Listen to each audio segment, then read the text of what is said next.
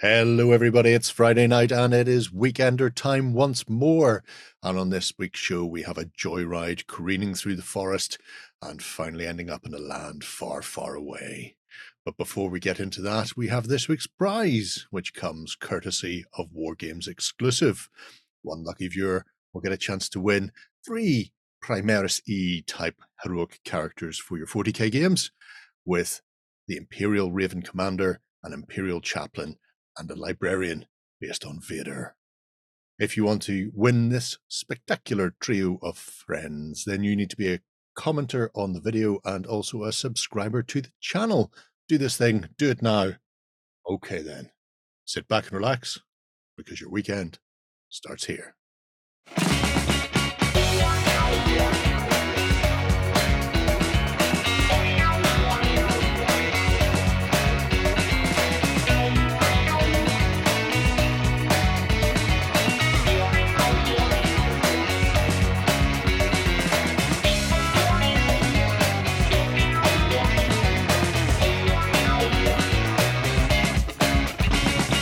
Hello, everybody, and welcome to The Weekender. I'm joined this week by Shay, Ben, and John. Hello. For our gentle hobby meander. Hello. I'm keeping up the silly voices thing at the start of the show. That is what people are crying out for in the comments, weirdly. Yeah. I imagine there's going to be some sort of fan edit at the end of the year, supercut of all the baffling. Hello. That type of thing. Something to look forward to, I suppose, isn't it? Yeah. Love that. Dreams. Well, they can't come true. How's your week been going so far? It's been a busy one. Yes, it has been. There's been lots of interesting things happening, of which we'll go into, of course. But yeah, there's been some fascinating stuff happening with us as well. Myself and Shay have been plugging our way through Stalingrad a bit more as well.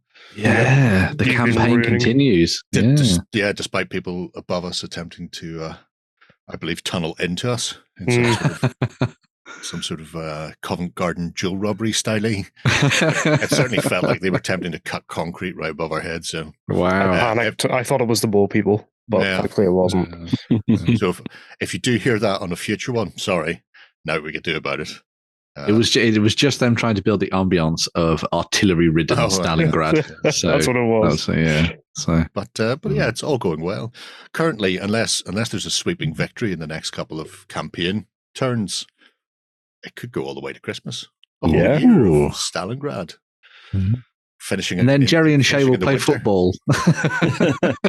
Yes. Yes. Actually, we were discussing how if it goes all the way through to Christmas about how the last game will look. But we'll leave that one. That'll be a little Brucey bonus if we get that far. Amazing. If it begins or if it ends before then, we'll cut that one short. But yeah, that's been quite fun. And then there's been some other little bits and bobs. I managed to get a chance to sit down with Matt Gilberts, the head of Mantic Studio, for a little chat about Warpath. It didn't go off the rails, but he did throw a couple of little nuggety gems in there for some of the other games as well, which was delightful. So yes, if you're interested in seeing where that's gone, because I know we talked about it last week. It's only last week. God, last week's a long time, isn't it? In the tiny fighting men world. Yeah. So last week they were talking about going out to the community. There's an update on that. So yeah, if you haven't seen that, if you're interested in epic scale Warpath, which I now have a scale as well. It's floated around a lot at various sizes, although it's still not absolutely 100% tied on that it will be 10 mil. But they have scaled the enforcers to be taller. Which would make sense. Because they're bigger, so they're scaled at 11 mil or 12 to head height. So, but anyway, yeah. Because don't worry, it's all going to be 13.5, and everyone's going to have a meltdown. And then whatever way it goes. But yeah, if you're interested in small scale sci-fi or just Mantic sci-fi games as well, because like I said, we do ramble a little in there, which is not like me. But there you go. Some of the Ronnie magic rubbing off on him. The best bit was literally before we started, like 15 minutes before we started filming. Ronnie put out an announcement, like a little blog update about stuff, and in that he talked about Warpath, and then we sat before we hit record. I went and blah blah blah. I've seen the announcement Ronnie's just put out, and Matt went, "What announcement?" When he said this, he went, "He's not told me." Okay. Well, he said that, so should we mention that then? It's like, okay, you know more than I do at this stage. Go, well done, Ronnie. Well done. Good job. Once again, we love him. He's just off like a squirrel with ADHD. Off he goes. All right, we should kick into the show. There are a couple of important announcements. Starting with this year's Great Wargaming Survey. Surveys everywhere this time.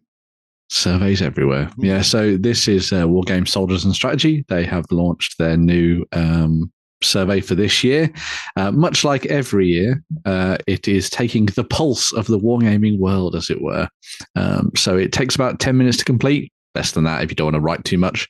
And you can sort of give the folks at Wargame Soldiers and Strategy an idea of kind of the way that you play games and what you delve into. It's pretty good, actually, and there's some interesting questions in there. Some of them have changed from last year. They've been updated to kind of fit into the modern wargaming world that we have now, which is very cool. And there's some very interesting questions at the end as well, which are where you can sort of expand on things and type a little bit, which I did, which was cool. So it'll be interesting to see where it all comes from.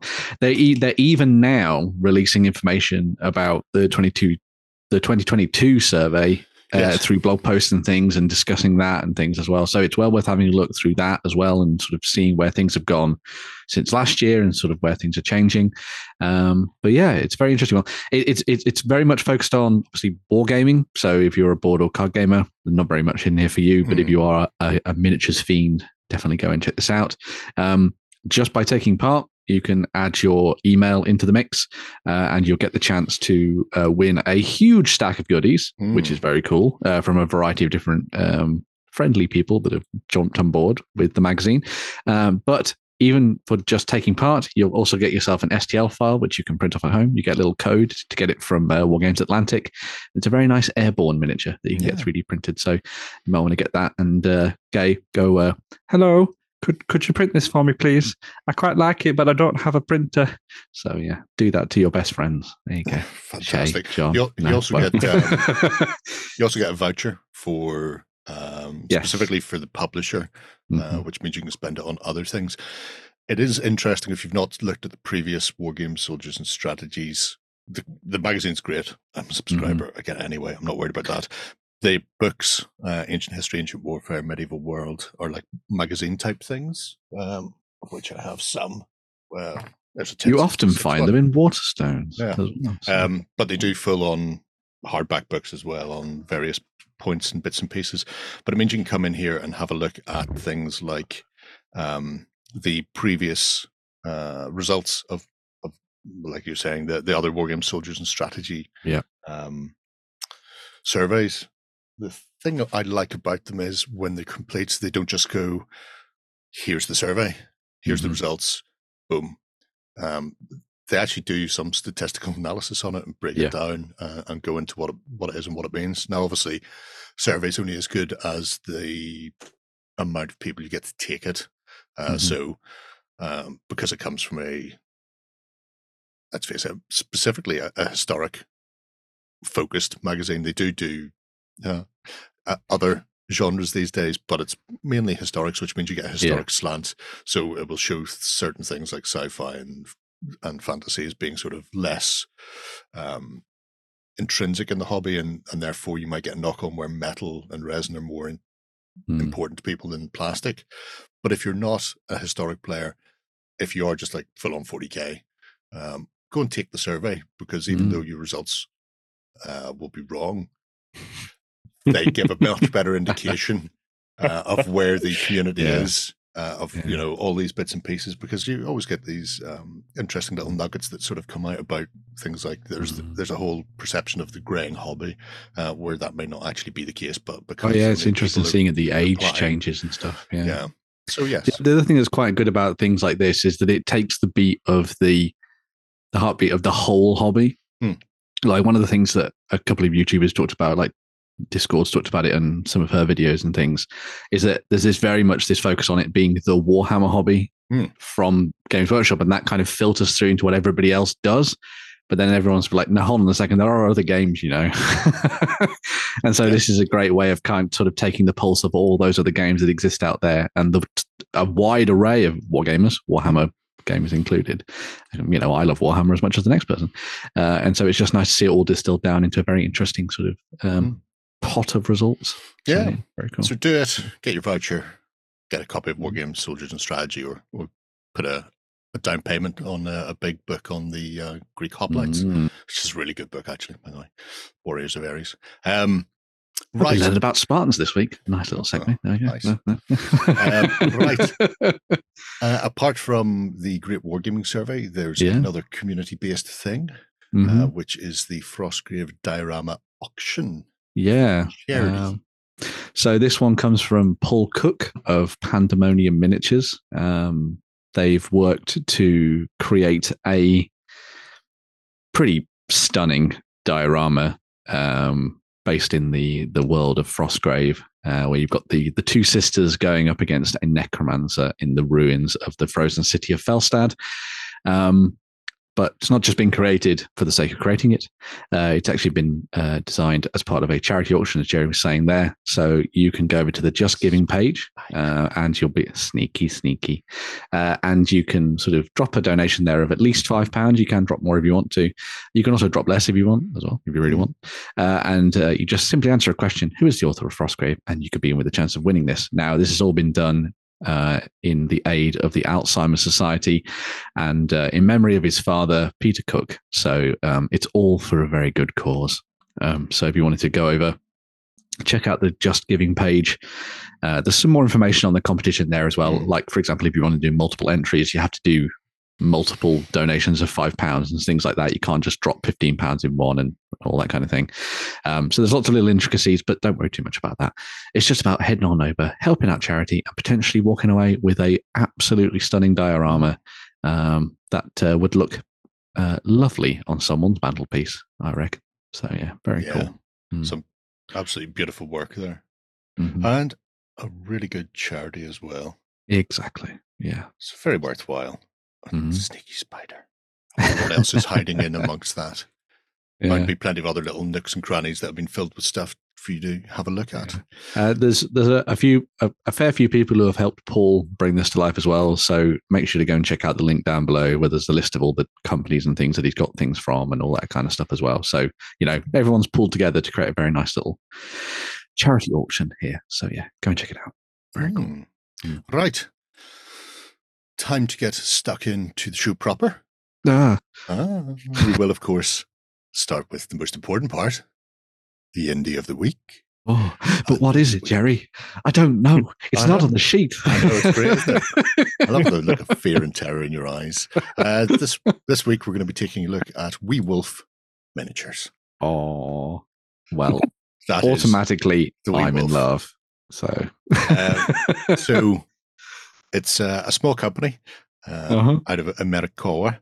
Run by a dog. Just all more impressive. No posable thumbs. I'm hoping at some point they'll get Lovecraft 2020 to do some painting. Being a cat, that's a massive tribute.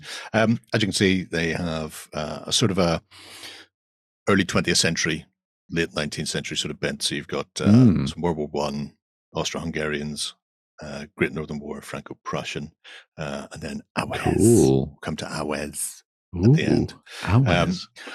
So the ranges, the idea is no range will be started if it's never going to be completed. So some of them are relatively new and are still sort of building, but it does give you an idea of where things are going. So the World War One is the biggest at the moment. Also big pictures, which I'm sure Lloyd would love. What a shame I've done this in the week he's not here. Oh no! Somewhere Lloyd is in his gaming shed that's being built, going, yes. Don't worry. The next time Lloyd's back, I've got a whole slew of stuff. Half of them don't even have pictures. But the stuff that does have pictures are quite nice. So. Just have to imagine. Yeah. I love it. It's good old days. Anyway, so Franco-Prussian French. Wow. Some really nice. Those are really cool figures in here. Bush, and as you can see, the sort of things you would expect: marching, advancing, running like lunatics, all of that, and so much. I love that there is a distinct focus on mustaches. Facial hair is front and center, which makes sense in my opinion. So, but of course, yeah, very, very much so. It's, nobody's chucking gas around at this point. You don't need to fit your face into a gas mask. Which is, I know somebody's frantically typing in the comments. We know that's not why they cut the mustaches down. But anyway. But yeah, so Franco-Prussian, interesting little start. Obviously, I mean, beyond that, you probably need some line artillery, which you can pick up from various places and go nuts with. So it's that's a little sort of sousson of figurines to begin with.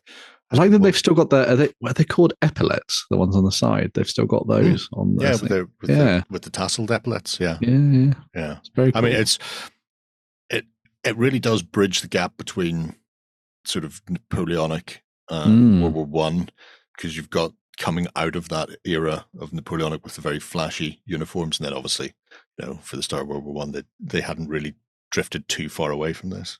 Yeah. But yes, it's quite cool. We'll take a look at the Austro-Hungarians because it's another relatively recent fellow. Ooh, painted as well. Yeah, don't get used to that. Just saying. But again, some nice figures in here for your, they would work for a couple of different nationalities within that area of World War One.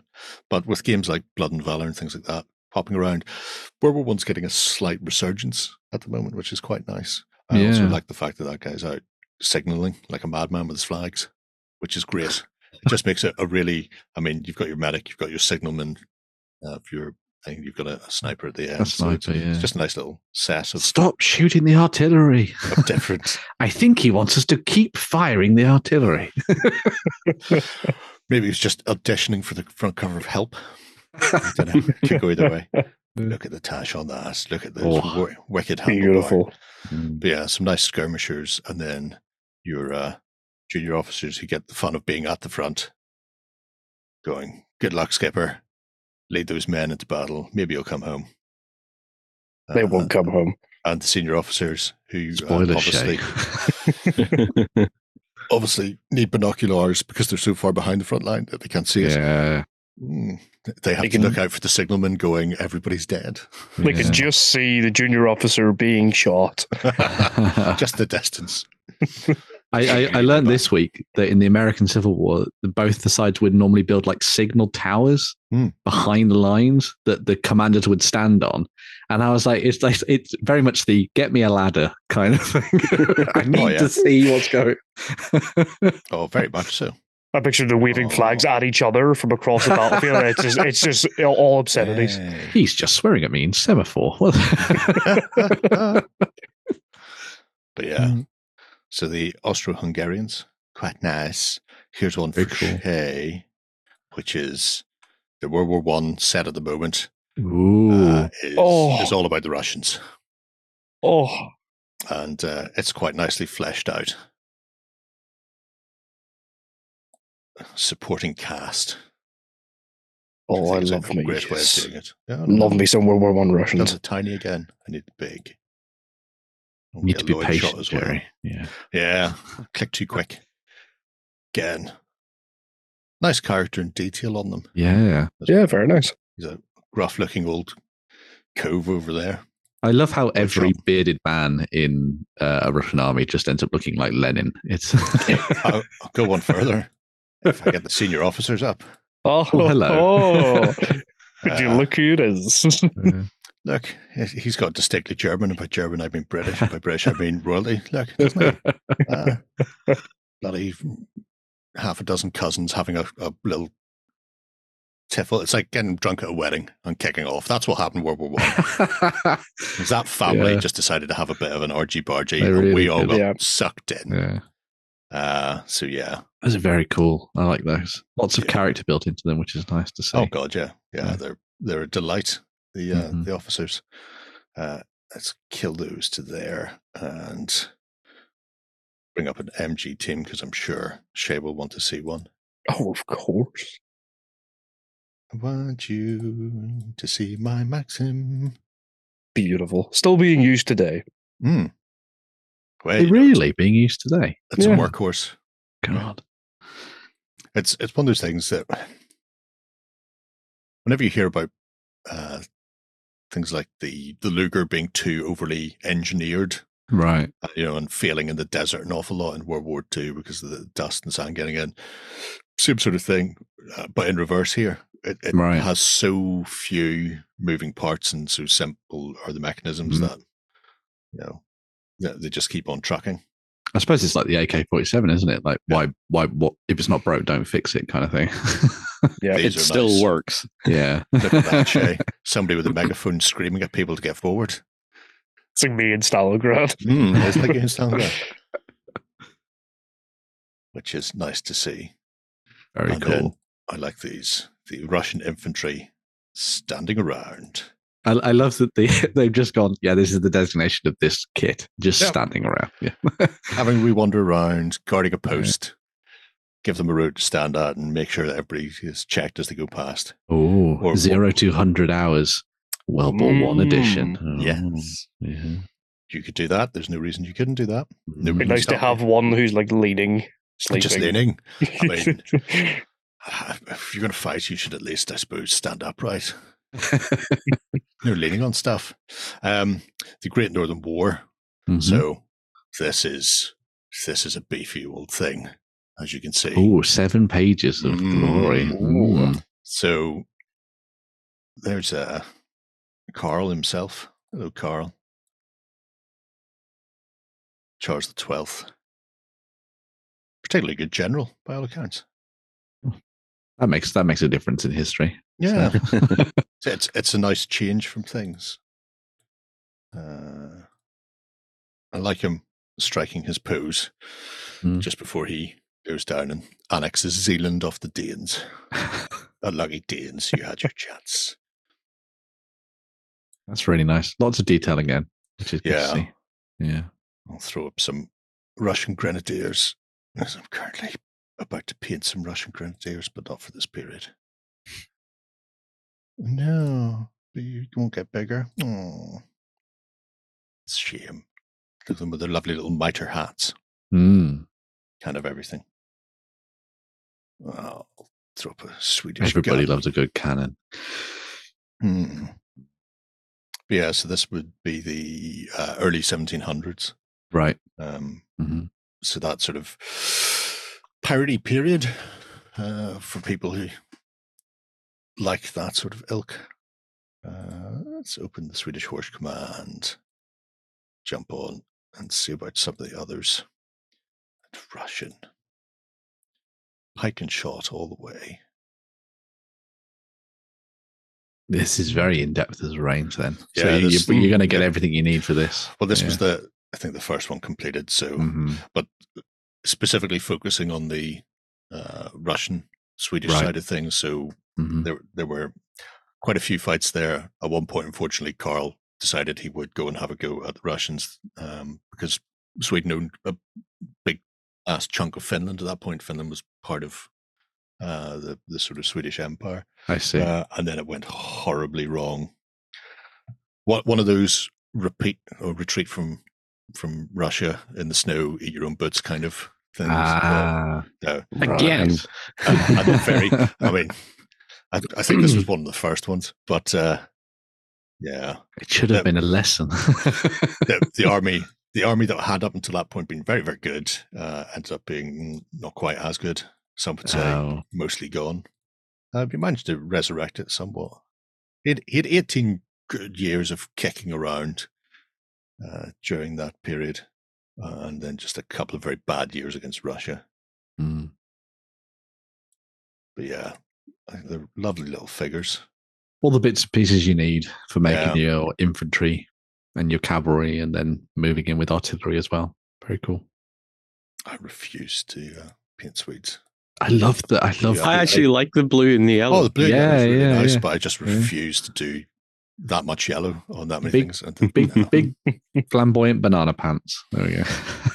Not happening. There's the Russian artillery. So same limber, but different crew. That guy's got the right idea. Cool guys look away from explosions. I think he's just dropped a coin. Where's my lucky coin? That's my monthly wage. Oh, that looks cool. I like that. Yeah, the Great Northern War stuff is absolutely gorgeous. Really nicely detailed, and a good, not overly fussy level of detail on them. You can sometimes see really, really nice models with a load of the lace work really perfectly executed. But when you're batch painting units and regiments, I really don't want to do that. I want to get away with the bare minimum, please. Thank you very much. And to that end, I will. But that Great Northern War range is absolutely corking. That's really cool. Like I say, there's more in there, but we should leave people to dive in, have a ferret around, and see what they can find in that regards themselves. By their new armies. Yep. Yeah. There is one less thing I want to have a look at. Awes. Awes. I don't know what this is. What? Me neither. Never even heard of it. Oh. If I open this one. So this is the Witch of the West. She may or may not be wicked. Well, that's just awesome. Yeah. And so we have the land of Awes with the Witch of the West's polearm musketeer and the grenadiers with punt gun. Nice. You know what punt gun is, Shay? Yes. We've recently watched a video on one. Have you? Yeah. Excellent. Yes. So obviously for people at home, punt guns are generally meant to be fired from a punt of a small rowboat type thing because the kickback is enormous. This time, the Wicked Witch has just got some poor buggers to hold it. He's going to be deafened. Oh, yeah. And that guy's going to land somewhere in the next field. In fact, with the way his hand is, he may even catapult the guy at the barrel end just over his shoulder. What was it? The video we were watching said 800 pounds of recoil from a punt gun. Crikey. Something like that. They used to go bird hunting with these things, and it would take down an entire flock. So a flock of birds would take off, like waterfowl would fly, yeah. and they would fire it and just take half of the flock away. Go, boom, look at me. I'm such a good hunter, I have the easy mode button. Yeah, very the equivalent 100%. of dropping dynamite into the river to get the fish. Yes, kind of thing. Yeah. very much that. In every way, shape, and form. There's some command figures as well. And I love these because they've got a really weird look to them. With the big furry helmets and that sort of thing. But not half as weird as page 2 of the Land of Ways. Because I'm assuming it's far, far away. Because these are all the Corvi. Which obviously Ben will hate for their birds with hands. Birds with hands? No! You can't do it. But look at him coming at you with his awesome double. I know they're like Tengu kind of thing. Yeah, because and then he's got obviously his little. There's a name for them. I can't remember what the name for those picks are. Japanese picks are, but yeah. I will admit they do look neat. Yeah, I don't know if the because I've not read any of the Oz books, of which there are I've only ever seen the movie, 170 or something like that. Yeah. Frank Baum wrote millions of them, so I imagine these forces occur in them in places because there's a lot more. I mean, when you write 24 books on the world, you can flesh it out a lot more. Than that just Wizard of Oz book that we see, the sort of the initial, flying monkeys and stuff. But obviously, stuff like these kicking around is just absolutely. Is it Alternative Armies or Sally Forth who do the other Oz stuff? Sally Forth. Sally Forth do an Oz-based game. So you could mix things together in that sense as well, which would be cool.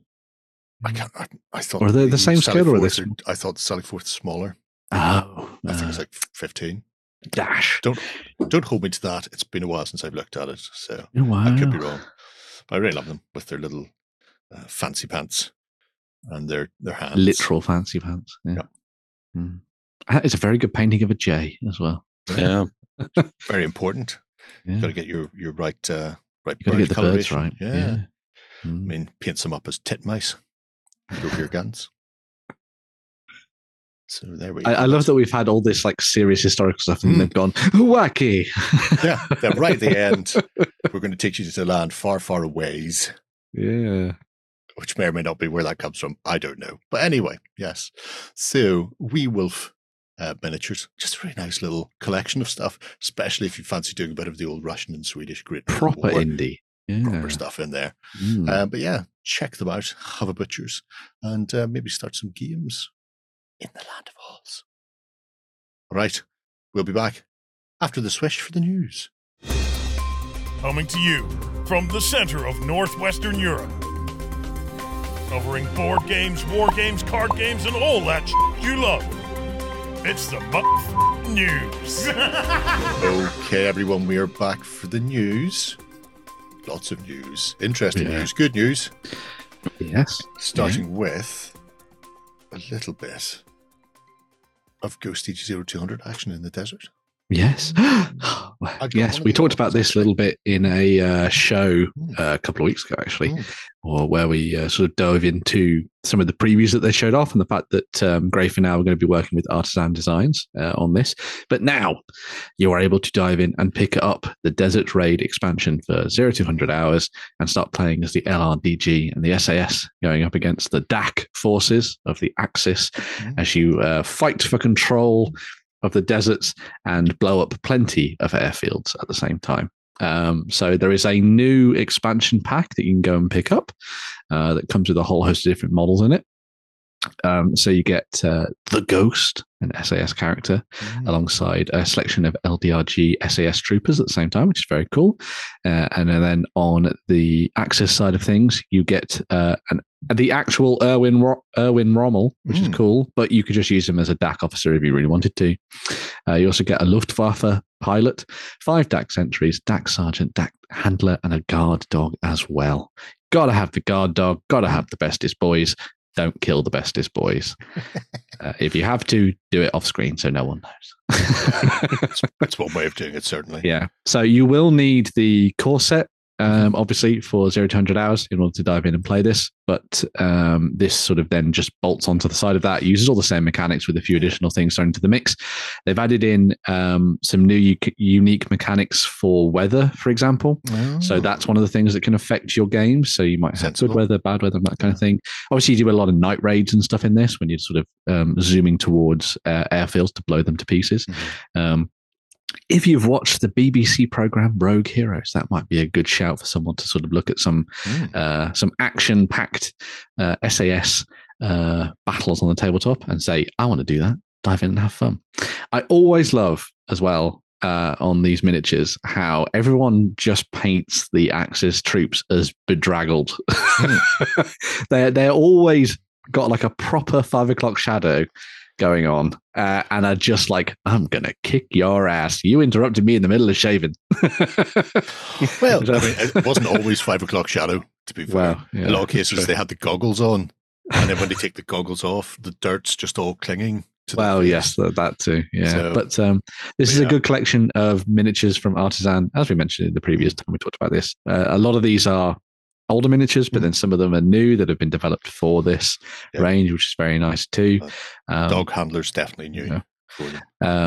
You can buy the Desert Raid expansion set as it is, which comes with everything you need to play. Obviously, you'll need the core set, as I said, but you'll get all the cards and everything.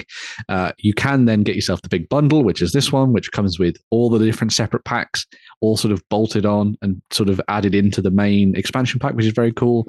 Or through Growth Now, and also a variety of other sellers like I imagine North Star will. North Star, yes.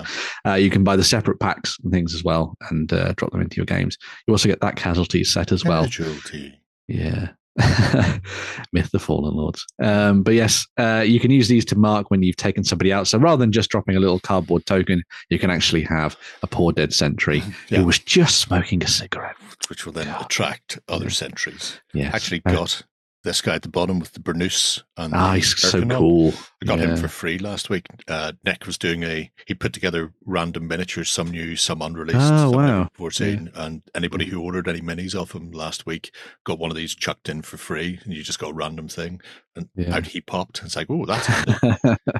Very nice. I love the chap on the left with his jumper on. Just very lackadaisical. Jumper in, hand in pocket. Yeah. Is that not meant to be Paddy?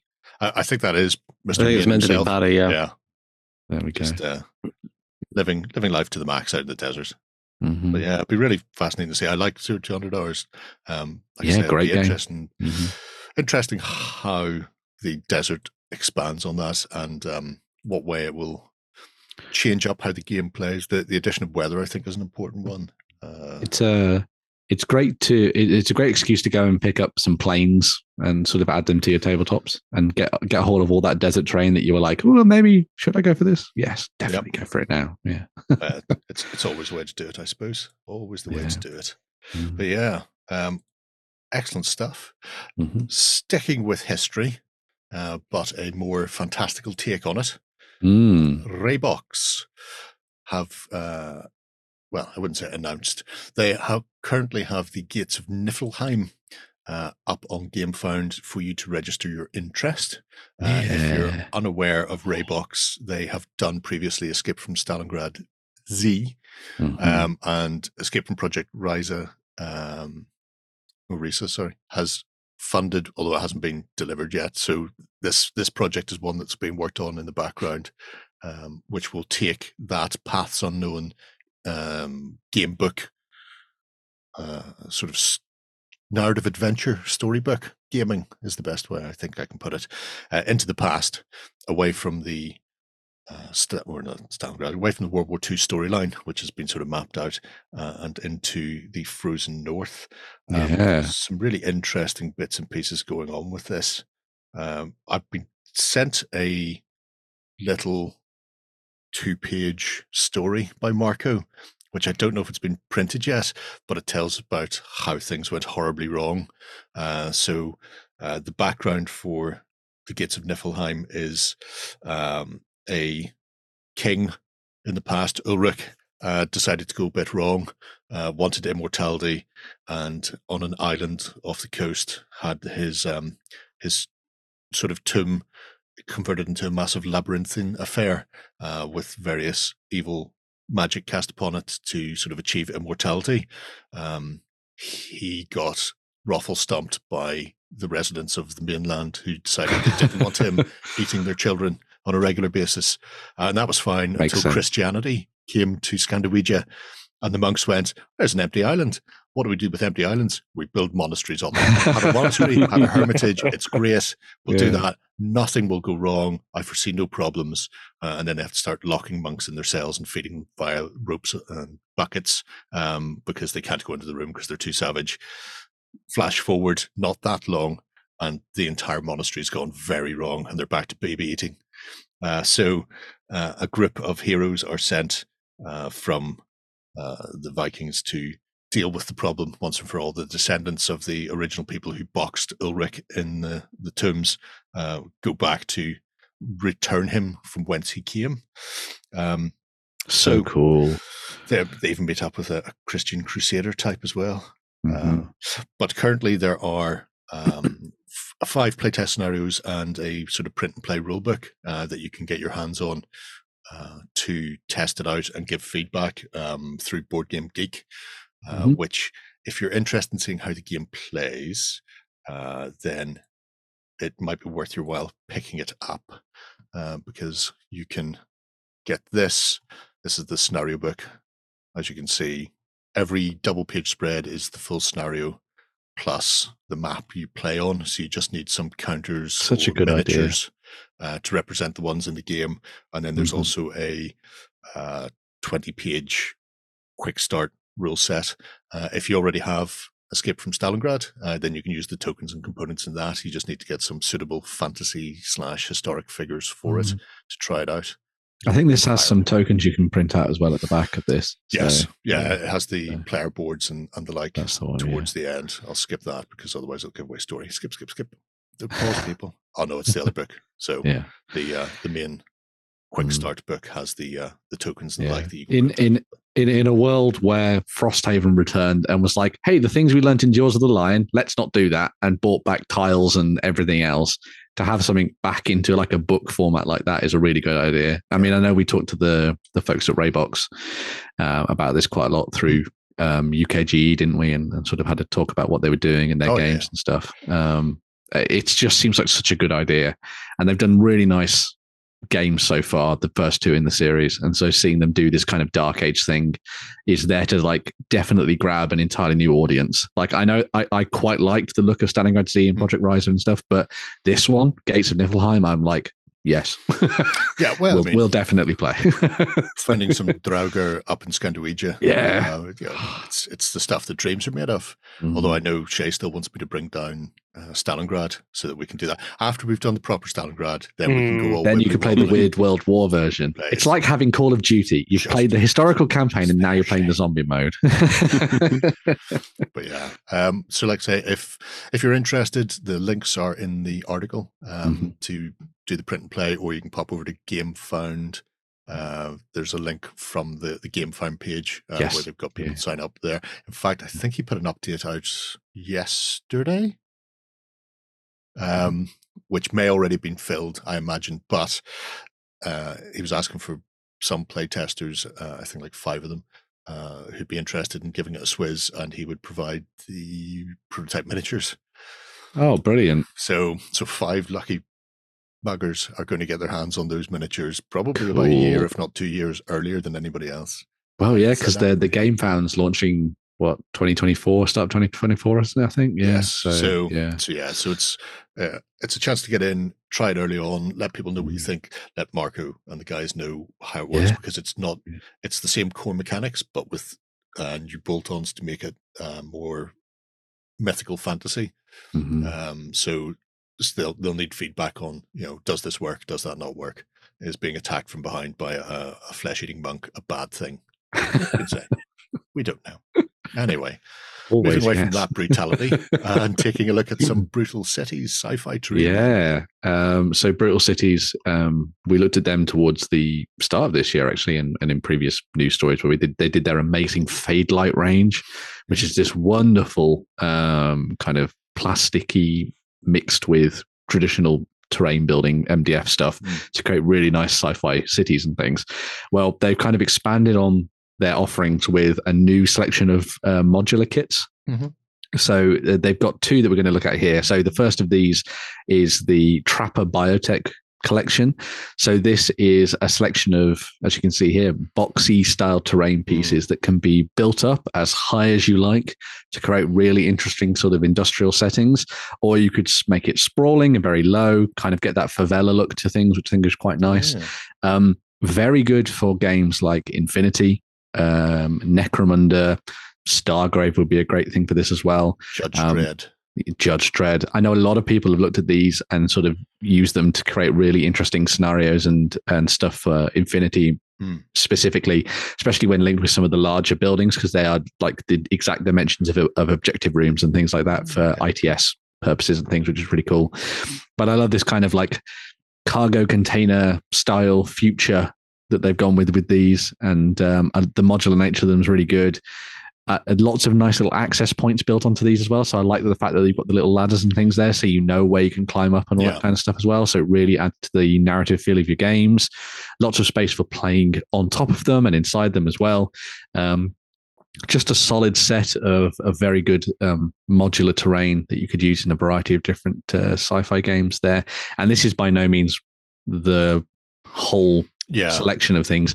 I think there's around 5 to 6 kits, I think there is, for you to choose from, and all of them are modular and can be built in different ways, so you can have a lot of fun with these. It's one of those things that you could bosh together very, very quickly for use in tabletop games. Just get your airbrush out and stuff, and then get your weathering materials as well. And away you go. So how they're attached like that, where you've got the big overhangs. Is it magnets? Is it mechanical fit? Because I'd hate to be playing and then put one model the building just slide off and it just to go falling off the edge. But I really do like the overhanging look of it, because it's something we don't see a lot of. The brutalist architecture, I think, looks really spot on for a lot of industrial sci-fi games, and we never really see it beyond brutal city stuff. So I love that. Yeah, I think they're really.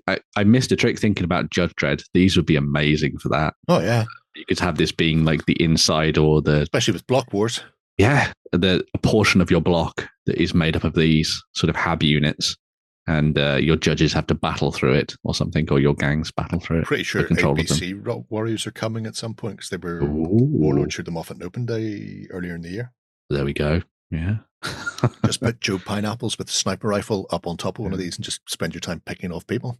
The best thing, they come plowing down the street. Bang. The best thing is, right, you could come up with a gang like graffiti, and every time you control sections of the buildings, you could tag them, and then you could keep putting your tags over the top of them. The more you keep taking them back and stuff, I think that'd be really cool. Sweet like candy. Writing insults to the opponent's gang on your block. Always do that anyway. Yeah. But as well as the 28mm collection there, that's obviously great for those kind of games. They're also working very nice. Oh, hello, John. On some 6mm terrain. So they've actually got their eye on doing terrain that goes from 6 all the way up to 15. Mm-hmm. So they're actually looking at a variety of different smaller scales. But one of the ones that they've showed off specifically at the moment is this 6mm stuff, which is obviously great for playing some BattleTech on and sort of romping around with your big stumpy robots.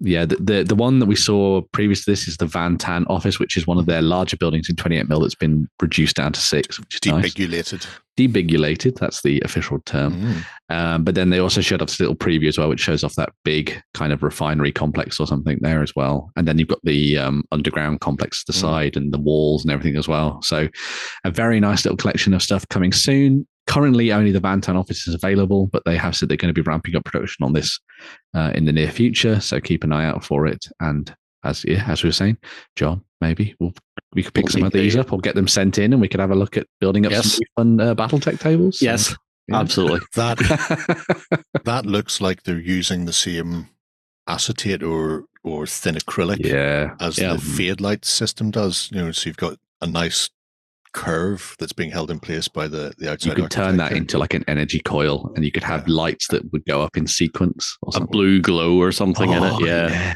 that would be cool. I'm tragic. I was just thinking it makes a really nice office block. Just have multiple lights on various floors. Anyway. I mean, sure. Yeah. Also that. Also that. I don't want to deal with lights. But even things like the underground entrance is really nice, because if you've got that, which clearly could be some sort of hangar for your mechs, your armor, whatever. Yep. That's not a million miles away from 28mm scale anyway, just to be an underground entrance for humans walking up and down. True, yeah. That's multi-purpose, at which point you're saving money by buying it. That's my excuse, and you can't tell me I'm wrong. Just saying. Sticking with the very small. Yes. The Lazy Forger have started previewing the newest faction for their small scale game, their 6mm game, Full Spectrum Dominance, which Jerry has had a lot of fun with over the last little while. Had a lot of fun with. So this is a look at the Union, who are going to be the third faction. The fourth one is coming soon, but this is the one that's going to be detailed and sort of coming out around November time this year. This picture, before you go on, this picture made me want to buy a radio control digger and make that. Yes. Make that with a basilisk kit for the gun, and then just gribbly it all up. That would be cool. I might still do that. Yeah. Just to point out as well, again, just in case you didn't hear at the start, this is 6mm. 6mm. That's how detailed these are. Yeah. So yeah, amazing stuff. So this is their look at the Union. It's kind of their make do and mend style faction. So I think as Lazy Fortune have talked about, it's kind of like their interpretation of orcs, kind of from like a 40k standpoint, but what they wanted to fit into their world. So kind of like we've taken industrial material and equipment and stuff, and then we've bolted big guns onto it, which I think is a really cool way of going. And as you can see, this is the first vehicle that they've shown off for this, which is the gun wagon, which I think looks very cool and kind of epitomizes everything that you are going to get from this faction. We've also seen some very nice printed versions of this. These were done by some of the community, people in the community that have kind of got their hands on the stuff early and started getting the painting done and printing off the models and showing off what it's all like and things like that. But we also got a look at some of the infantry over on Lazy Forge's Facebook page as well. So if you're, again, looking for workmen turned badasses, we work hard, we play hard, as they would say in The Simpsons. You got some very cool looking troops there that are going to be rocking and kicking ass. And as I said in the news story, it's the kind of stuff like this that puts Games Workshop to shame with their Legions Imperialis stuff, I got to say. So, but this is one of the reasons why I was going. Those Space Marines look terrible for being 8 mil when they're independent companies knocking out stuff like this at 6. Mm-hmm. You know. Now, obviously, these are 3D printed, which means production is on a different standard. Yes, it prints in one. You're not having to worry about mass production through hard plastic. But a lot of those would fit into a standard tool anyway. Mm-hmm. He wouldn't. Oh no, you could fit him on sideways, so you'd lose a bit of detail in the center and across the face, and this guy touching his face. Most of them would fit. So yeah, there's the possibility in 6 mil to do some spectacular stuff, and Lazy Forger just knocking out of the park. I got a random message from Jack as well. He's somewhere off in Asia at the moment on holidays. Yes, he is. He's doing a tour. Yeah. And they sent a message going, I should come over and come to the studio and play some games. I go, you should. Yeah. Because the last one we played was online, wasn't it? So, yeah. And then he came back a little while later. Well, I'm just costing it at the moment to see if it's feasible. I go, do it, Jack. So hopefully, I imagine at that point when he arrives, I'll just be there at the end of the table pressing buttons to move the camera because John will be playing him. But I imagine that's what will happen. But yeah, absolutely stonking stuff neat for the Union. Yeah. I will also point out, I just wanted to say, the person who worked on the painting and the printing of the gun wagon was Draconian Painting. So you can go and check their profile out over on Instagram in the links down below. So did a fantastic job on it. Really. And like I was saying as well, because a lot of their stuff, like between these vehicles and like some of the terrain that they've done in the past, it just suits any 6 mil sci-fi. Like this will sit in with BattleTech as well as be on its own as well. So like, because I've printed a few of their buildings off for a BattleTech table, and it's beautiful stuff. So you can definitely not fault the quality. They do a nice mix of really run down, which could be post-apocalyptic, or just terrible, out in the suburbs or out in some sort of destroyed, reconstructed country, somewhere that's suffered a nuke and is rebuilding with as much corrugated iron as they can. But then they also do very top-of-the-line industrial sort of buildings and really nice sort of, look, we've got money.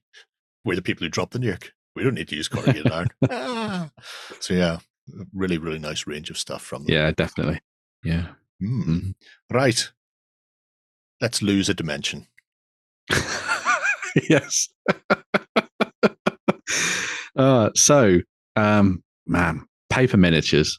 Everyone's got to love paper miniatures, right? I've been delving into the world of this myself a little bit recently, but Peter's Paperboy, so this is Peter Dennis's little company, have produced a new range of stuff that I think you folks will quite like. So they've done Ancients, they've done the Dark Ages, they've done the Civil War, they've done every period that currently exists in time.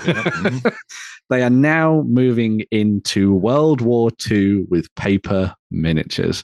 And there is a brand new bundle that you can pick up for pittance. I say pittance, man. That will get you access to a whole bunch of troops for you to play games with in 28 mil, whatever it might be. So the bundle itself comes with a huge range of models for you to choose from. You get loads and loads of Axis troops in various forms. You get your kind of standard infantry alongside specialist weapon teams and snipers and commanders and everything like that. You've also got exactly the same for the Allies. You've got British and Americans in the set, again coming with a selection of different. Oh, John, look, a paper tank, but in a entirely different meaning. Different type of paper tank. Yeah. You've got specialists there for your allies, and then they've also got this nice selection of allied tanks for you to be playing around with, and they're actually tank riders. Oh my god, to go with them, it's so good. Obviously, you're not going to have to do the painting on these unless you print it off in black and white. Like a buffoon. Don't do that. There we go. If you were going to do that, you would lean into the black and white and print everything in black and white and just call it a war movie. Sepia tone. Yes. Yeah. Oh, I like that. But so you don't have to do any painting, but you will have to be a dab hand with a pair of scissors Get those embroidery scissors out. They're the best for this. Yes. And you'd be able to build up huge armies of stuff because obviously once you get the files, you can just keep doing it as much as you like. But on top of, as I say, all of the allied infantry there, you even get civilians and casualties in the bundle set, which is really nice. On top of all the tanks, which we just saw there as well, which look incredibly detailed, you can also get yourself a bunch of terrain. So there's the ruined church that you see there. They've also done things like ruined cottages and townhouses and walls and bunkers and trenches. They've also got explosion markers for artillery, for if you want to set up big bombastic scenes on the tabletop as well. You can do that. Essentially, everything you wanted to do to dive in. Comic book on the tabletop. Yeah, very much so, yes. Yeah, they've got everything you could need for doing 28mm World War II gaming for probably less than a starter army for most other games, which I think is really good. And there are so many free rules online that you could download to start playing some games as well with these, which is very nice. Very good. It's absolutely sensational. One of the things I like whenever Peter's working on these is in advance, before he starts illustrating and coloring them, especially with stuff like this, there'll be a period of how do I make this work as a paper model? And so you often get to see like just line illustration and then like plain white pages with no detail or anything on it. And it's like, well, this doesn't work for the gun barrel. Or maybe if I do the turret like, is it better if I do the turret like this or like this? Should I make the weapons two-dimensional from the side or from the front? You know, he often asks the community the question and tinkers a lot to get the best look for the actual figures. I absolutely love this. So it's a great way to introduce kids to wargaming. It really is. And also hobbying as well, because it doesn't require, there's none of the, they're too young to mess around with super glue and stuff. You just go, here's Pritt stick. Here's a stick and some safety scissors. Here's a sharp scalpel. Get in there, kid. It'll be a learning experience. Build up those calluses early. Yep. But just being able to go in and go, here's a whole such a fun idea set for World War II is cracking. I would hate to have to put the angles on that half track though. They are, isn't it though? Quality though. Absolute quality. Yeah, so it's such a cool idea. And if you like this kind of stuff, it's very much worth going to look at Peter Dennis's and Andy Callan's series of books that they've done. You can get them all on Amazon. They've done a series of books covering lots of battles throughout history, mostly focused around British history for the most part. But you can go and get loads of them. Get photocopying. Join your local library. Do some photocopying. So we need to print all of that in black and white, and then we need to get a black and white game map. Yes, the black and white. Yeah. This is yes, John. Yes. You see where I'm going with this? I do. It's something I ran into a while ago because I decided I would paint all my Walking Dead in grayscale, like the comics, and then realized that all my mats were lovely colored things. And then I had a nosy around on the internet, and somebody had done the same thing, but had printed all the mats again, so they got a printer to print them in grayscale. And it does look spectacular. It looks really nice. Imagine you could get the camera down really low, and you could get right up close to the characters and do some funny voices and also. You could make a comic strip with it. You could. You literally could just start making Commando comics with that stuff. That'd be that's amazing. The best way to do your battle reports. Yes. Make your World War II battle reports in the style of Commando comics. Have your ghost. Got to make sure there's at least one person who takes about 5 minutes to die. Shocking. Right. Before we leave the news, we have some very important people to take a look at, though. We do. So Spectre Miniatures, who do the, as I tend to coin it, modern warfare style wargaming on the tabletop. Very focused on kind of everything sort of Cold War onwards, essentially, I would say, but very up-to-date kind of stuff. They're going to be doing a new edition of the rules around the 25th of August, when pre-orders will go live for that. But in anticipation of that, they thought they would put some of their previously STL file-based miniatures available as made-to-order. So you can go onto their website and order these. They will print them off for you. and you'll be able to pick them up and drop them into the games. And as Jerry was saying, these are very important people, VIPs, scenario objectives that you might run into during your games. Maybe you want to hunt down the man in black or protect the architect, or maybe kill her. I think we'd probably kill her. She's probably trying to like turn Facebook into Z or something. I don't know, something weird. You've also got the attorney as well, who clearly is in the wrong, and a defense lawyer for a very, very bad person that definitely needs to get shot with a sniper rifle. And then you also have a range of other ones. Also, you've got the dragon lady. So maybe a cosmonaut has come back down in a ship, and you need to go and make sure you get to her before everybody else does, or something like that, which is very cool. You've got the EOD. So maybe you need to burst into a building and you need to get your EOD right to the explosive device so that you can disarm it, all while under sniper fire from different directions and everything else at the same time as the criminals are trying to stop you. And then they've also put together a couple of additional squads, so you can get a Russian vehicle crew who are running away from their tank. How apt. And then a local forces squad as well, which you can pick up and use in your games. And because of the way that they've armed and designed these, they could represent soldiers from a variety of different cultures. It would literally just depend on how you painted them and what you went with when it came to sort of skin tones and uniform design and everything like that. But they are just armed and ready to go. A blue and yellow band on their arms, maybe, Shay? There we go. Yeah. That's what I'm thinking. Yeah. But a nice selection of different troops and sort of VIPs for you to choose from. And the thing that I really love about this kind of stuff from Spectre is that it immediately starts you thinking about the kind of scenarios that you could play. Like with the architect in particular, I was thinking of something a little bit kind of near future and having her be like at the in the midst of like a warren of servers and stuff inside a big. Because it could be a hit. Oh, it's got a beard. It's got a beard. That would be Who my knows suggestion. nowadays? Who knows? Yeah, that's true. But they could be in the depths of a server room where they're sort of looking after they're looking after like a virus or something. And so your soldiers have to burst into this huge high-rise building and fight through all of their goons and stuff like that as you get to them to try and take them out. I think it's very cool. So yeah, some very cool stuff there that would get you excited for playing some Spectre Miniatures games on the tabletop in Spectre Operations when it lands with a new edition very, very soon. They are with pre-orders going up in August. Cracking. They are so cool. Love those a lot. Especially the old Sam Spade style detective, the man in black. Yes. Or, paint it yellow and away you go. Not Dick Tracy. Dick Tracy. You said Sam Spade. Paint his face green, you've got the mask at that point. Exactly, yeah. This is exactly what Spectre intended. Probably, yeah. Well, that's what's going if to happen. Spectre watch this, they're going to be like, we're never sending you stuff again. We can't afford it. Please leave us alone. Never contact this number one more time. Right. We shall be back to finish off the show with some 3D printing and Kickstarters after this.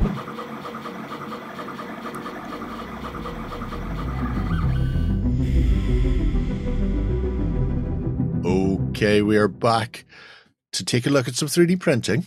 Yes. And we're looking at the Old Realm Forge. So in my mission to find a whole bunch of people 3D printed things that look really old, I found another producer who's over on my mini factory and Patreon, which we'll look at in a little bit, who have been working on a range of modular and semi-modular kits, and also just regular character kits that you could use to represent your classic armies of yesteryear. As you can see by the tag that they've got there, these are particularly good for using with the Ninth Age, of course, which is a game that we have looked at in the past. But they've all been designed with that distinctly old school, old hammery feel to them, so to kind of represent the kind of troops that you would have seen for various armies, like the Wood Elves and the regular elves as well, with those big oversized weapons, which I love. I mean, look at that sword. Oh, I love that sword. It's good time in a can there. Yeah. And then I love that kind of classic elven belt as well that they've done with the big gems studded into it and things like that. Very, very nice. And a very good opportunity for you to go back and stuff. Just like that. Yes. And obviously, when you're doing slightly old school miniatures, you have to give them funky hairstyles. Everyone, apparently, especially elves, had Mohicans and Mohawks and stuff back in the day. Certainly the stabby ones did. Certainly the stabby ones, yeah. War dancers, if you see a Mohawk coming your way, just run. It's because that's, and then they start wailing. But it's coming. Yeah, as you can see, they've got a couple of different kits for you to choose from already. So you've got the Elven Sentinels stuff there. You've got this like starter box of heroes that you could use. So if you were diving into playing some warband style games or some dungeon delvers and things like that, these would be really good options for you to choose from. You've got your dwarves and your stuff and your undead there. So if you're going to go raid some tombs, this is a great way to do that. Obviously, if you're doing classic dwarves, don't come with knees. Knees are optional. Knees are optional. They're just legs, belly, and head. That's nice. Yes. The fact that it comes with the option to get the standard Hero Quest base. Yeah. So always good if you want to do that. Really nice personality built into the characters as well. That's clearly where you need to throw the explosives to blow up the undead. I suppose it was on that page, too. So yeah. Shocking. Some really cool stuff there. They've also worked on a range of orcs. So this is the stuff that's available as part of their My Mini Factory stuff. So if you wanted to get together your classic style orcs, you've got them there, giving off obviously sort of classic Citadel vibes. Yeah. With a little bit of kind of like grenadier and stuff to them as well. So yeah, very nice indeed. Big oversized weapons. Funny faces and that style of armor, that kind of scale. So yeah, you paint that as leather or metal, depending on how you feel about your orcs, and have some fun. Differentiate between your good orcs and your dunger orcs. Dunger orcs, they just get cardboard cut roughly in the shape of armor and pushed into the front line. Very true. Yeah, but I could see those being kind of your classic orcs, or you could have them painted in different ways to use them as sort of hobgoblins with your chaos dwarves potentially as well, which I think is quite nice. But either way, lots of different options for you to choose from there, which is quite good. Sorry, I'm fixated on that well that I see in the background, but doesn't appear to exist in any of the Jerry files. will find his well. Like this guy. Yeah.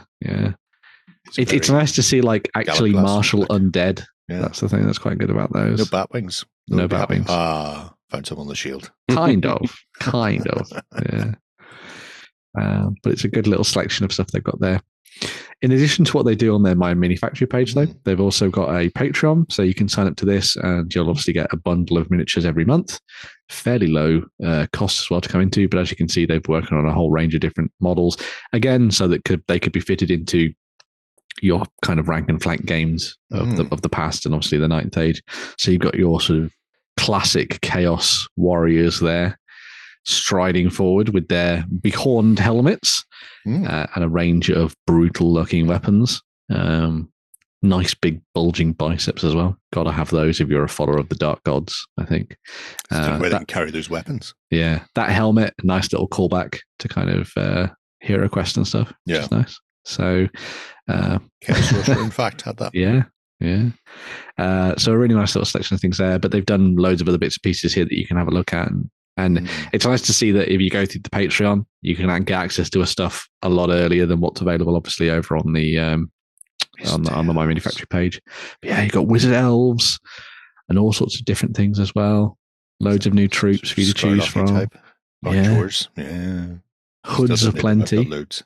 But it will be handy to put your mohawked lunatic in charge of this, because he does just he screams. He certainly his sword screams Scarlock. And again, that sword design, very classic looking sword design with the jab in the center and the sort of the larger hilt, the leaf blade. Very nice. Oh, it's a good little range and relatively new in the grand scheme of things.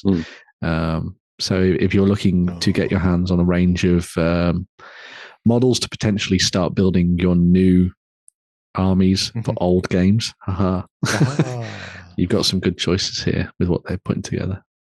Really good. So I like how they start with the classics as well: dwarf, elf, orc, and fundead. Yeah, because it's they're a range that will work across a whole host of games, be it Yes. Age, Kings of War, Old Hammer, one-page rules, all of those. There's always room to fit some racist elves and orcs in. Every week. Every week. Without fail. Yeah. Well, they are. You know, they just look at humans like dogs. They're nice to have around like a pet, but really, you know, they're gone, and then you pick up another human and you just continue in your travels. We are the mayflies of their world. Yep. So, and as such, they have contempt for us all. That's just how elves view the world. They are terrible. But some really nice stuff there from Old Very nice. Forge. Good sword and sorcery stuff. Next. Yeah. I assume. Well, I would like to come back to these maybe? I would like to come back to these in maybe a couple of months and see where they've gone and what they've developed, I think, and have another look at them, I think. So get on the ground level, as they say. See where they're going, what they're planning on, and how it's going to evolve. Get your fantasy on, people. Come on. What's keeping you? What? Outrageous. Did you win one of our prizes? Find out on our prize claim center over at ontabletop.com. Here we list all our previous prizes and those who have won. If you see your username, fill out the form to claim your prize. All prizes must be claimed within 30 days. All right. We have a couple of Kickstarters before we disappear over the horizon. And the first up is Joyride and Survival of the Fastest. And this is coming from Rebellion Unplugged. And it's a lot of fun. We played it. It is a lot of fun. Good crack. Yes. Even I had fun. That is a good on the box. Even John had fun. John had fun. No spoilers out because the 4-player game hasn't gone out yet. They'll be going out next week. I say in a high questioning voice. Might be 2 weeks. I don't know. Possibly anyway, it's coming. There's a during the campaign coming. But essentially, it is a board game for 2 to 4 players, where you will whiz around a post-apocalyptic / future world racetrack, attempting to win the game by any means necessary, fair or foul. For example, oil slicks on the track, or a rocket up the wazoo, or just pushing people straight into the barrier at turn 1, Shay. Perhaps. Who knows? Who knows how it will turn up? But the design concept itself is a really interesting one. So it uses the hex map, which allows you to do sort of power slides and drifts, and really requires you to think about how your maneuvering is going, because at high speed you can get around faster, but cornering becomes much more of a challenge unless somebody has helpfully put some oil slick on the board ahead of you, or perhaps have helped you out by a gentle nudge in the bottom to get you around that corner. So you're constantly shifting up and down gears, trying to gain the advantage on your opponent. And as you do, you can, in a Mario Kart style, collect power-ups off the track. So it's kind of Dark Future meets Mario Kart meets Mad Max, allowing you to tear all over creation and have a lot of fun doing it. So the game itself, there are 2 boxes. Essentially, there's the Duel, which is the 2-player box, and then there's the larger 4-player. However, the 2-player can be added to the 4-player, if that makes sense, because there are different drivers with different skills. So you can either have a standard sort of game where every driver has the same basic skills, which is a good way to learn the game, and it's how we played it. But then when you get a bit more advanced and you get au fait with how the game mechanics work, you can then start flipping the cards over and using the specific driver, whether it's a little old lady who just refuses to ever put the brakes on, or some half-crazed lunatic flooring it all the time and doing donuts everywhere while firing off rockets. You can change. We're not saying that's Shay, but it's Shay. Yeah, you can change up then how the game plays, or how the actual cars perform, because at that point it becomes a bit more asymmetric. So you can have a very standard game, or you can play an asymmetric one. And then the maps themselves, I believe you have a couple of double-sided maps for each one, but then the map setup is customizable depending on the scenario, or you can start customizing once you get okay with yourself. You make your own. So you set the gates up, because even though there's tracks and there are specific gates to go through, you don't have to go through them in the same order. You don't have to go gate 1, 2, and 3. You can go gate 2, 3, 1 over the finish line, whatever way helps you to win. And in there you can absolutely go chock-a-block. But I really like the components. I know I imagine there's probably screaming in the comments, oh, it would look great with some cars, XYZ, 3D printed, hard plastic, blah, blah, blah. I really like the fact they've just gone with a big, chunky, full color meeple of a car. It has a certain solidity to it that I appreciate. And it's a really visually striking setup for the game as well. Everything's really sort of poppy and like high contrast. Everything's been turned up to 11. It's like saturate all the colors, which is absolutely great. I believe there's also a third expansion, which is exclusive to the biggest. So the biggest pledge gets you the zoo. There's the Joyride one, which has been added in, as you can see there, but there's the one that was there when the Kickstarter initial list is a zoo one, where there's a big beast that is chasing you around. There you go. It's the big day out. The big day out. Yeah. So you're right. You are still doing the same thing and racing around, trying to get to the checkpoints and taking each other out. But there's also a big nasty beastie who is trying to wreck your face. So yeah, which is always good, clean family fun. Because I mean, the basic 2-player is cheap as chips. Yeah, 30 quid. Get in there.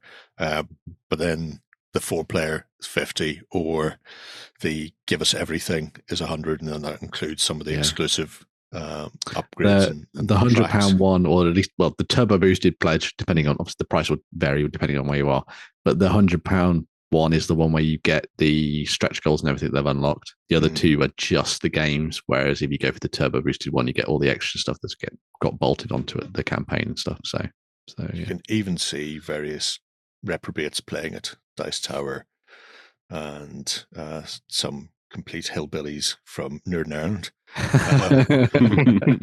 turning the game designer into mush as he has to deal with our his carnage. Brain was melting. Oh, poor Duncan. My heart goes out to him. But yeah, it's a really fun game. Just being able to slap it down and just tear around the tracks. I know Shay really appreciated it once he got his head round the turning, because you're always front wheel driving it, so the back can kick out and stuff. And on the hex map, that gives you a lot of interesting combinations that you can do. But yeah, and poor John drafted in for the 4-player game. It's like, we'll give you the designer to help you out. And how did that go for you, John? It's a good time. Oh yeah. I'm not going to spoil it. It was a good game. Per games. Well, yeah. I don't think he realized just how much damage we could do. I mean, I'd like to think that we were stress testing it.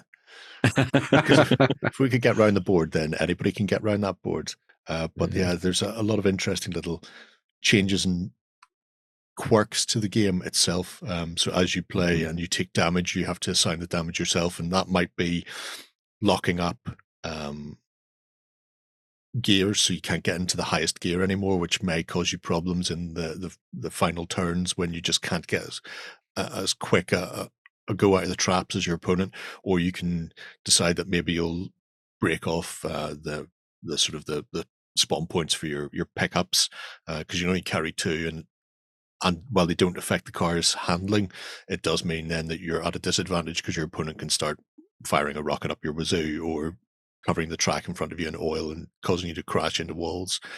So there's, even though it's a mechanically simple game, it starts asking questions right from the off. And then when you add into that the different drivers and the like that you have, you can have an awful lot of fun with how you play out your games and how you crash into the walls and upset your friends and family. It's good. It's good times.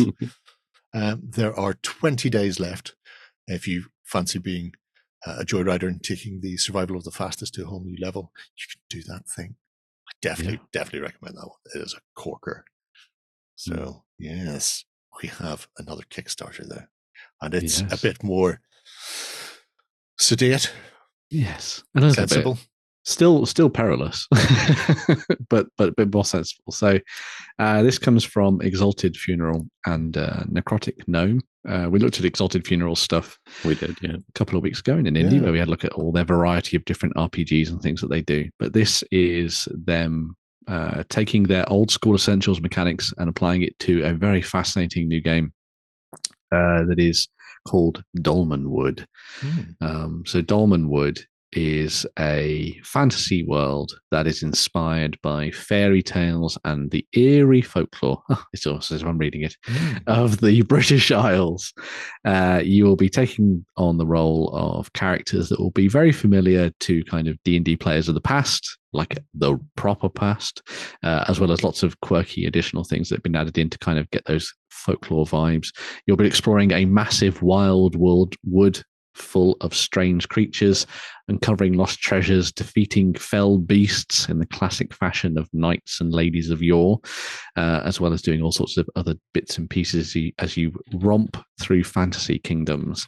There's a selection of books that you can choose from as part of the Kickstarter. So you get the player's book, which is obviously there for the players, the campaign book for your storytellers, your narrators, and there's also a full monster book, which comes packed with lovely artwork and a range of different creatures, again, sort of drawn from folklore from the British Isles. And the mechanics themselves, as I say, are tied into kind of old school D&D in that way. So if you have played any of their old school essential stuff in the past, it'll be very familiar to you. Even if you've played 5th edition, a lot of it is going to be very familiar as well. A lot of the core mechanics are based around D20s, but you've also got other dice are in there for different checks. So skill checks and stuff like that are dealt with different dice and things in order for you to do that. There's also a really big focus on sort of randomly generating characters. So rather than it being like a min-maxing experience, as you sometimes get with D&D, this one's very much let's just roll and see what happens kind of thing. So you might start out with an idea of the kind of knight or paladin that you want to make, but by the end of your character creation journey, you might be in an entirely different whack. It's got the head of a Leshen, but the body of a man, a fiendish man. If this kind of sounds like it's up your Strasse, as Jerry would say, there is a preview PDF that you can download, so you can have a look at the game and see what you think of it. So you can try before you buy, actually, as a lot of people do. Comes with loads of information in there for getting characters together and starting out as you do, as well as some nice little sort of background on the world that they've created. I think the artwork is phenomenal and really helps to set the scene. There's a mix of artists doing various things, so you get a lot of sort of characters and monsters and bits and pieces by various artists, but this, I don't know which of the artists is responsible for this sort of fairy tale-like one that keeps cropping up throughout, but it's absolutely spanking. I love this. We were talking about this earlier. It has like a watercolor feel to it, and it's just absolutely gorgeous. It's the kind of stuff you would have seen in sort of late 90s kids show stuff where they would have done like that kind of 2D art kind of thing. So it was really nice. Oh, yeah. Like Mr. Ben or Pigeon Street. Yes. That sort of thing. Exactly. Yeah. Well, there's a lot going on. That's more Leshen, yes. Wait until we find an actual Leshen in the monster section. But we may never do that. I'll stop before we reach it, don't worry. As Jerry's flicking through this, I'll just talk a little bit more about it. So in addition to the different books that you can get to sort of get you started in the game, there's also 4 adventure books have already been written for Dolmenwood. So if you are somebody who's maybe new to storytelling, or you just don't have the time to plan out campaigns and that kind of thing, happens to the best of us, or well, it happens to all of us, really, if you're a GM. There's 4 adventure books that you can dive into that will allow you to start telling tales straight away. So you'll be able to just follow along with those and get the full experience of the Dolmenwood world. As you saw by that map, I just love this idea of this big spooky forest on the fringes of your empire and stuff that you're going to be looking out to. I think it's really nice. As well as all the books, there's also a selection of 32mm miniatures that you can pick up. So if you want to, in Jerry's humble opinion, play incorrectly, correct, you can get a selection of miniatures based on that opinion, based on the different character classes and lineages and stuff. They were by David Lee Whitaker, who's worked on those. And you'll be able to pick those up and use them as your characters if you wanted to in your games. I think this would be a shoe-in to pick this up and then attach it to some of the Loke stuff, because a lot of the Loke battle mats have got really nice sort of wilderness stuff attached to them and things, and you can have some really good fun with that. Hell of a hat. But there you go. You got to have a lovely hat if you're a hero. I think it's really nice. The last thing I'll say as well is, as I said, this is very much kind of like a old school style of role playing game.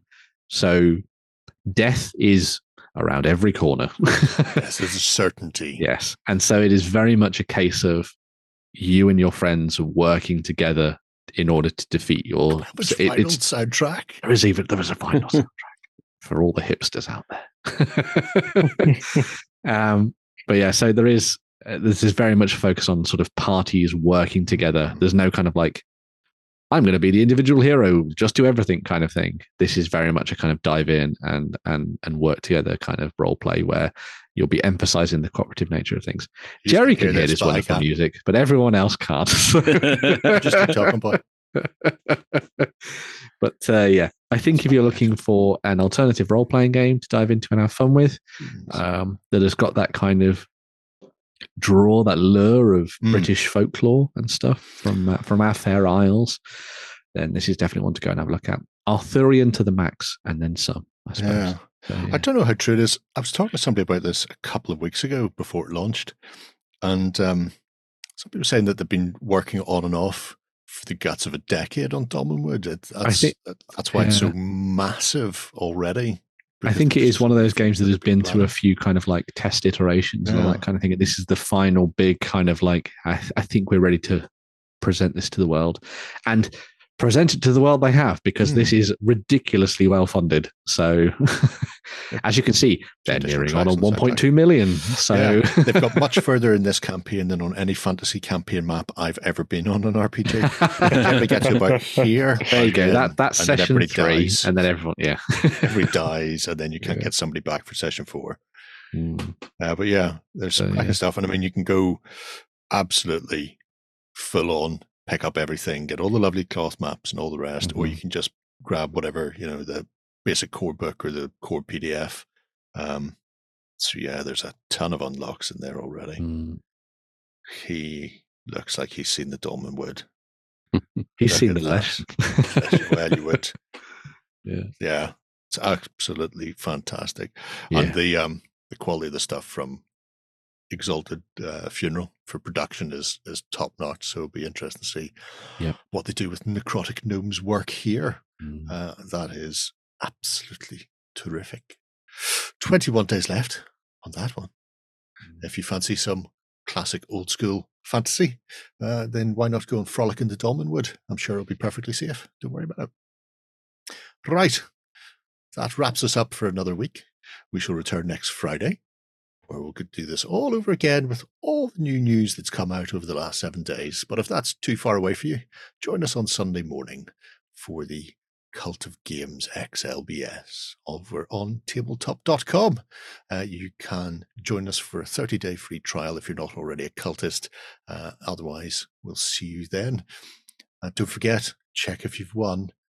And don't forget to put a comment below if you want to win those lovely Primaris-looking things, including Danny Vader, the librarian. Until next week, have a great week of gaming. Bye-bye. Go ahead and check out our other content on screen now. And while you're at it, why not hit subscribe and remember to ding our dong. Go on, you know you want to click it. Go on.